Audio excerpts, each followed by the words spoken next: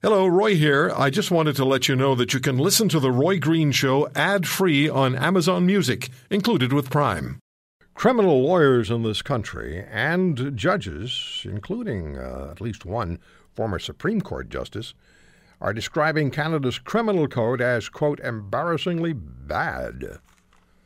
And they're calling on the government of Justin Trudeau to entirely rewrite Canada's criminal code structure. It's been in place for a long time. Scott Newark is former senior policy advisor to the federal minister for public safety and former Alberta Crown attorney. He joins us on the Roy Green Show on the Chorus Radio Network. You've taught me everything I know about criminal justice in this country, Scott. Has this been a mess for a long time?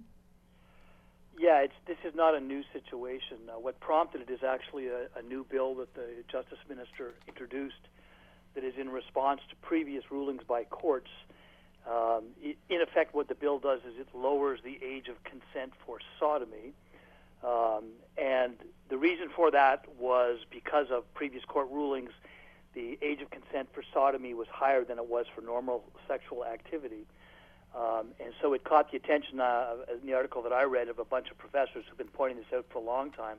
There's a series of problems, the most obvious of which is this fact that when courts, now charter-empowered, are striking down laws, that doesn't necessarily mean that Parliament then passes a law that repeals the section in the criminal code. And so some of these sections actually remain within the criminal code, even though our courts have ruled them to be unconstitutional. That's what happened in Alberta. Yeah, that's probably the best example. It was on that Vader case, the murder.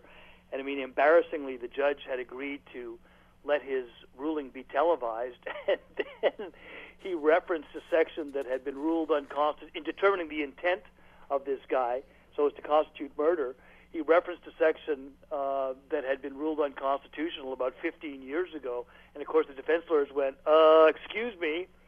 So that was probably the most glaring example of it, but the article cites a whole bunch of different articles. I think the larger problem, though, and in fact, when I was with the Canadian Police Association, and I worked quite closely with then Justice Minister Alan Rock, who's an absolutely great minister to work with, we actually even specifically discussed this because our system is based on the old English common law system, which you and I have discussed many, many times on this show. It's one of the things I like about it. Our approach is essentially this offender, this offense.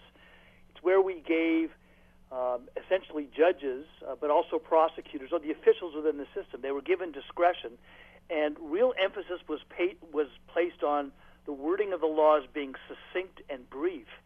And what happened, probably going back into the 70s and 80s, I think a lot of the lawyers that came into the Federal Department of Justice responsible for the drafting of laws didn't have the common law education background. They came from Quebec, where they had a civil law background, which, unlike the British common law system, places an emphasis on detailing everything. Scott, let me ask you the layperson's question. If this is such a mess, and it was created in 1892, I'm looking at a number of stories here, CBC had one, and it was overhauled in the 1950s and then reviewed in the 70s. If it is such a mess, is it then more difficult? Is it not automatic that someone will receive appropriate justice under the Criminal Code of Canada? Because the code is such a mess, embarrassingly so, say the judges, the lawyers, is it possible for somebody to just not get the justice they deserve? I think in many ways, Roy, that depends on who you're speaking of. Frankly, for it, the whole process focus and how arcane it's become in the way that the legislation is drafted, I think feeds into that justice system inefficiency. And, you're starting to see there's cases just this week in Ottawa where somebody charged with murder had the charge thrown out by the judge because they decided, thanks to a new Supreme Court ruling, that it was taking too long. Mm-hmm.